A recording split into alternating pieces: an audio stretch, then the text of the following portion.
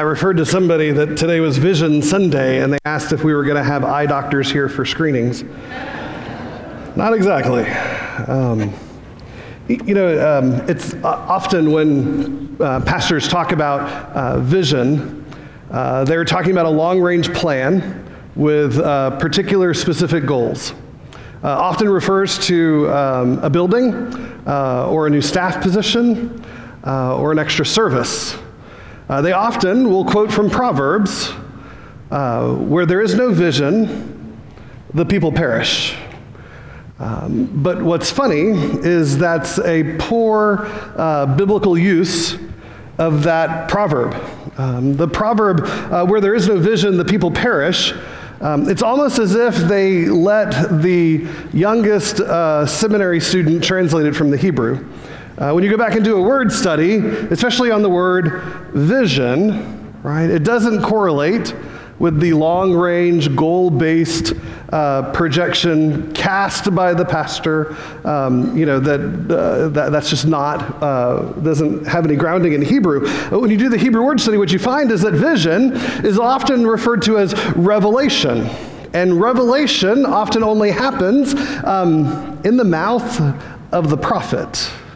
And so when Isaiah or Amos, when they speak the revelation of God, they often begin with these words, "Thus says the Lord," right? And so the vision is less about my personal plan for success, but rather it's about us paying attention to the revelation of God, the Word of God, Scripture, what God has already said about who we should be and where we should go. Now, the other word that I have a problem with is perish. Where there is no vision, the people perish. That sure sounds like die, right? And it's convenient for pastors who cast vision using Proverbs, because if you don't do the long-range plan that I'm suggesting, what will happen to you? We will all die, right? Perish. When you do the Hebrew word study, you find that perish, really, it's better translated released, or let loose, or no longer guided. One of the uses of the Hebrew word behind perish is that when an Israelite mourns, he takes off his head covering. Uncovering is the same Hebrew word as perish. Seems strange, right? It doesn't logically line up that where there is no vision, people will take off their hats, right? That doesn't make sense. But when we realize when we don't focus on the Word of God, we are released, uncovered, exposed to whatever might happen. Is that fair? So when talking about vision, I want to be clear. It's probably more of an objective. It's probably more of a direction, a strategy, right? I don't want to say, "Thus saith the Lord." We should start small groups. Instead, let's together read Scripture and to see what God has already said and what we are being called to do together. Our scripture passage today comes from Hebrews. The whole book of Hebrews is beautiful. If you wanted to read it this afternoon, it would be easy to do. You, especially with no playoff issues coming up, you've got some reading time. So, feel free to read Hebrews. Hebrews is a great argument about the work of the priest, right? The author of Hebrews describes the temple environment and where there is an altar, where sacrifices are given, where there are candles, the Word of God. But the one thing that the Hebrews author does not describe in the temple, where he's describing atonement, how the Israelites would be forgiven for their sins prior to Jesus' arrival. They would be forgiven because the priest would sacrifice animals on the altar, burn those sacrifices, and the scripture says that the smell of the burnt offerings was pleasing to God. I try hard not to let people say that God likes barbecue. That's not exactly where that scripture's going. So how does the priest do that? Well, the priest does it by sacrificing, by lighting candles, by reading scripture. But the one piece of furniture that Hebrews describes is not present in the temple environment is a chair. Because you see, the human priest, the priest of the Old Testament, the priest of the temple, their work is never done. Their work of atoning for the sins of the people, it's never effective enough, and it's never done. And so that common priest at the temple cannot get all the work done. So there's no reason to have a seat. But when the author of Hebrews begins talking about our great high priest, Jesus the Messiah, Jesus the Christ, the Savior of all, he describes the temple environment and that there is one thing new now that Jesus is our high priest. There's a chair. And not just any old footstool or chair, but there is a seat next to the throne, on the right hand of God, next to the throne, that Jesus is both Son of God and our high priest. And one and done, atonement is made for all. And that Jesus sits in that seat.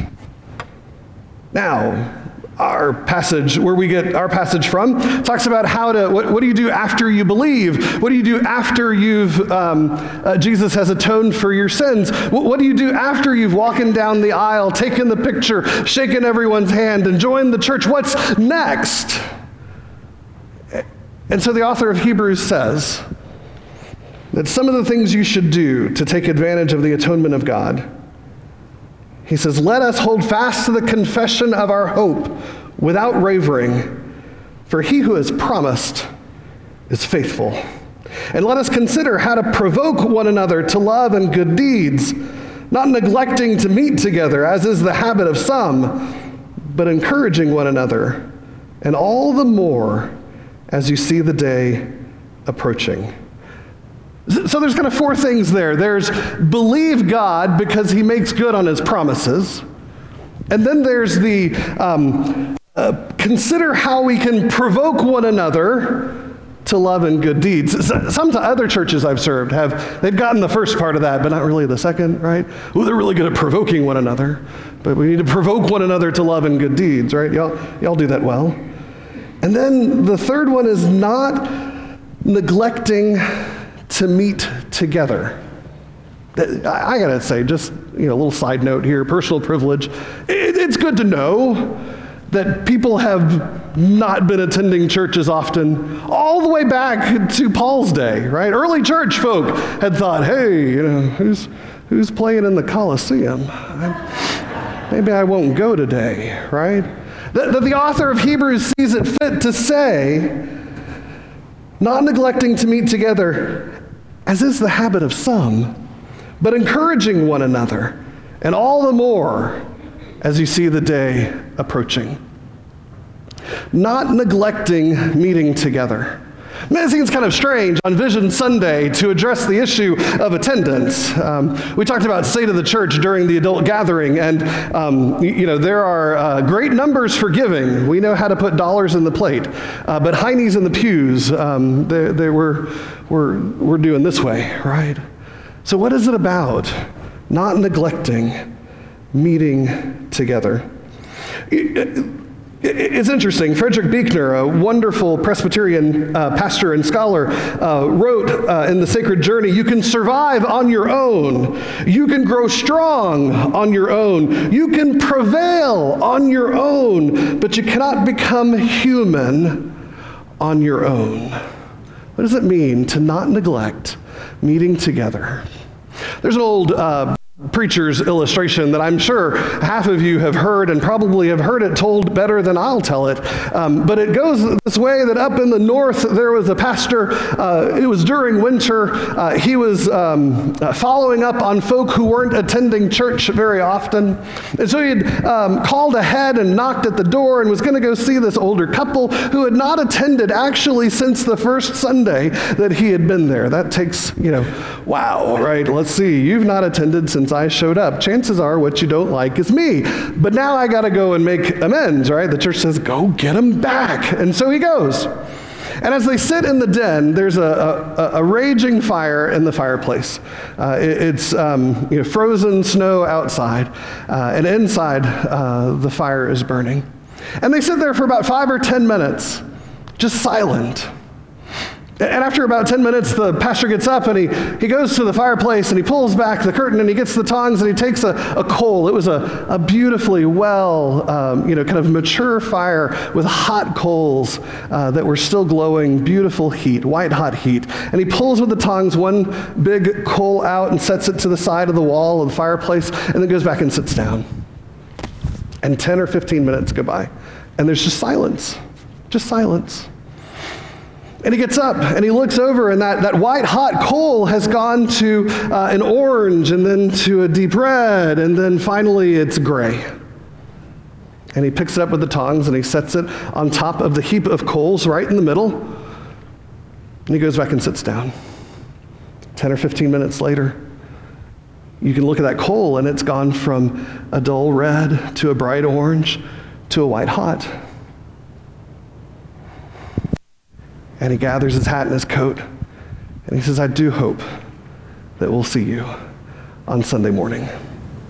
You see, the meeting together isn't about bolstering the attendance scores of the pastor. It's not about bragging to other churches that we're bigger or better, because bigger and better isn't really a scriptural idea of success. Really what it comes down to, and even with biblical literacy being so low, I bet most of us in the room know when 2 or more are gathered together, who's with us? Jesus. So not neglecting meeting together is giving ourselves a chance not to hear a good sermon or to listen to good music, though the music's really good here. But it's about being around other coals, catching the heat and fire for something beyond ourselves, and then going out and being the hands and feet of Jesus to a world that's wounded and needs Jesus. So it's Vision Sunday. Last year we talked about what is our next step, right? You hear me say often, Chapelwood exists to help ourselves and others take their next step in their faith journey with Christ. What's the next step? Well, we really do think that by looking at the world around us and the community that we live in, that the next step for a congregation that is average United Methodist age, between 55 and 60, and some of you are overachievers, and so, that our average age is moving in that direction, that really what God's calling us to do is to raise a generation in faith. Now, raise a generation in faith doesn't mean build a building or add a staff position or, double the endowment, though those things are wonderful and could be helpful in some ways. Really what it comes down to when we ask how to form children as adult disciples, we find that there's been research done on the topic.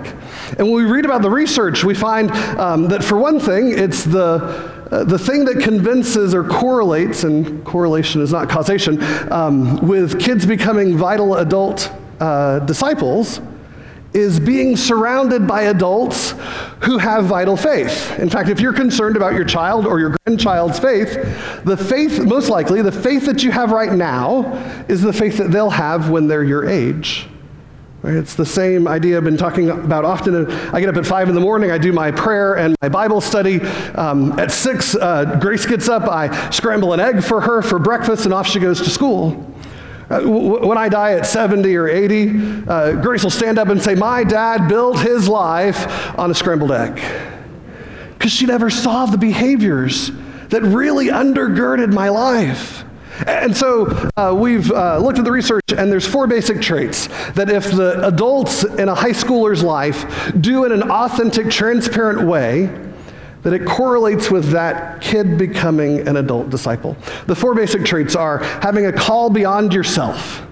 The second one is being fluent in the faith, especially the hope that we find in the life, death, and resurrection of Jesus Christ. The third one is being a high expectations community, that when somebody goes missing, we go looking for them instead of saying, oh, well, that's their private business, we're not going to bug them. And then lastly is being the kind of church, or the kind of people that spot God active in the world and are willing to tell somebody about it.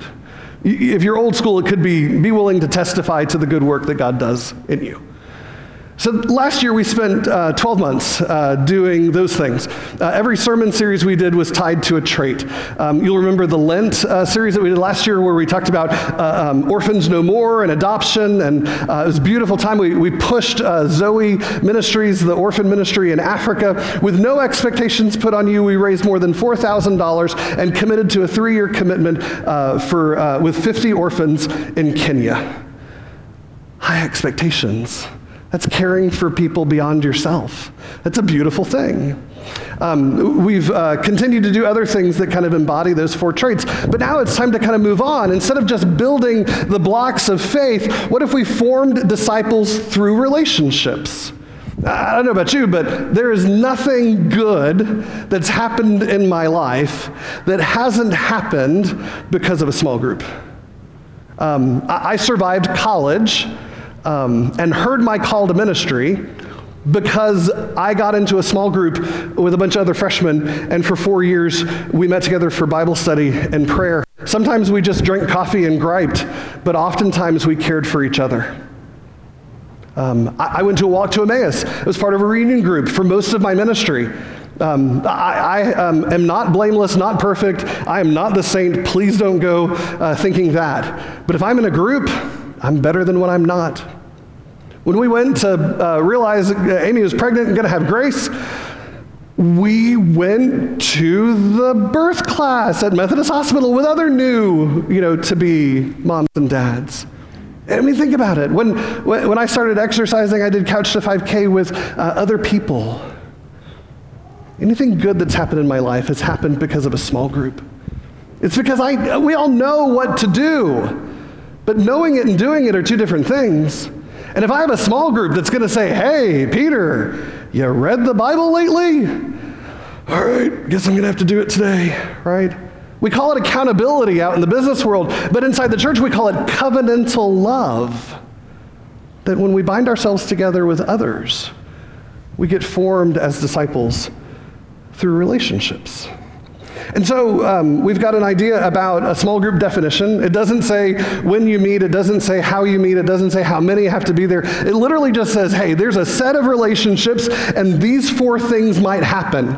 That you find people who you will trust enough, this is high expectations, that you'll trust enough that you'll call them at 2 a.m. when life has really gone upside down, and you know that they'll take you to the foot of Jesus, or to the ER, whichever works, right? That you'll be part of a set of relationships that helps you learn the faith so that when life becomes a challenge, you'll meet it with scripture, tradition, reason, and experience. That's that Wesleyan quadrilateral.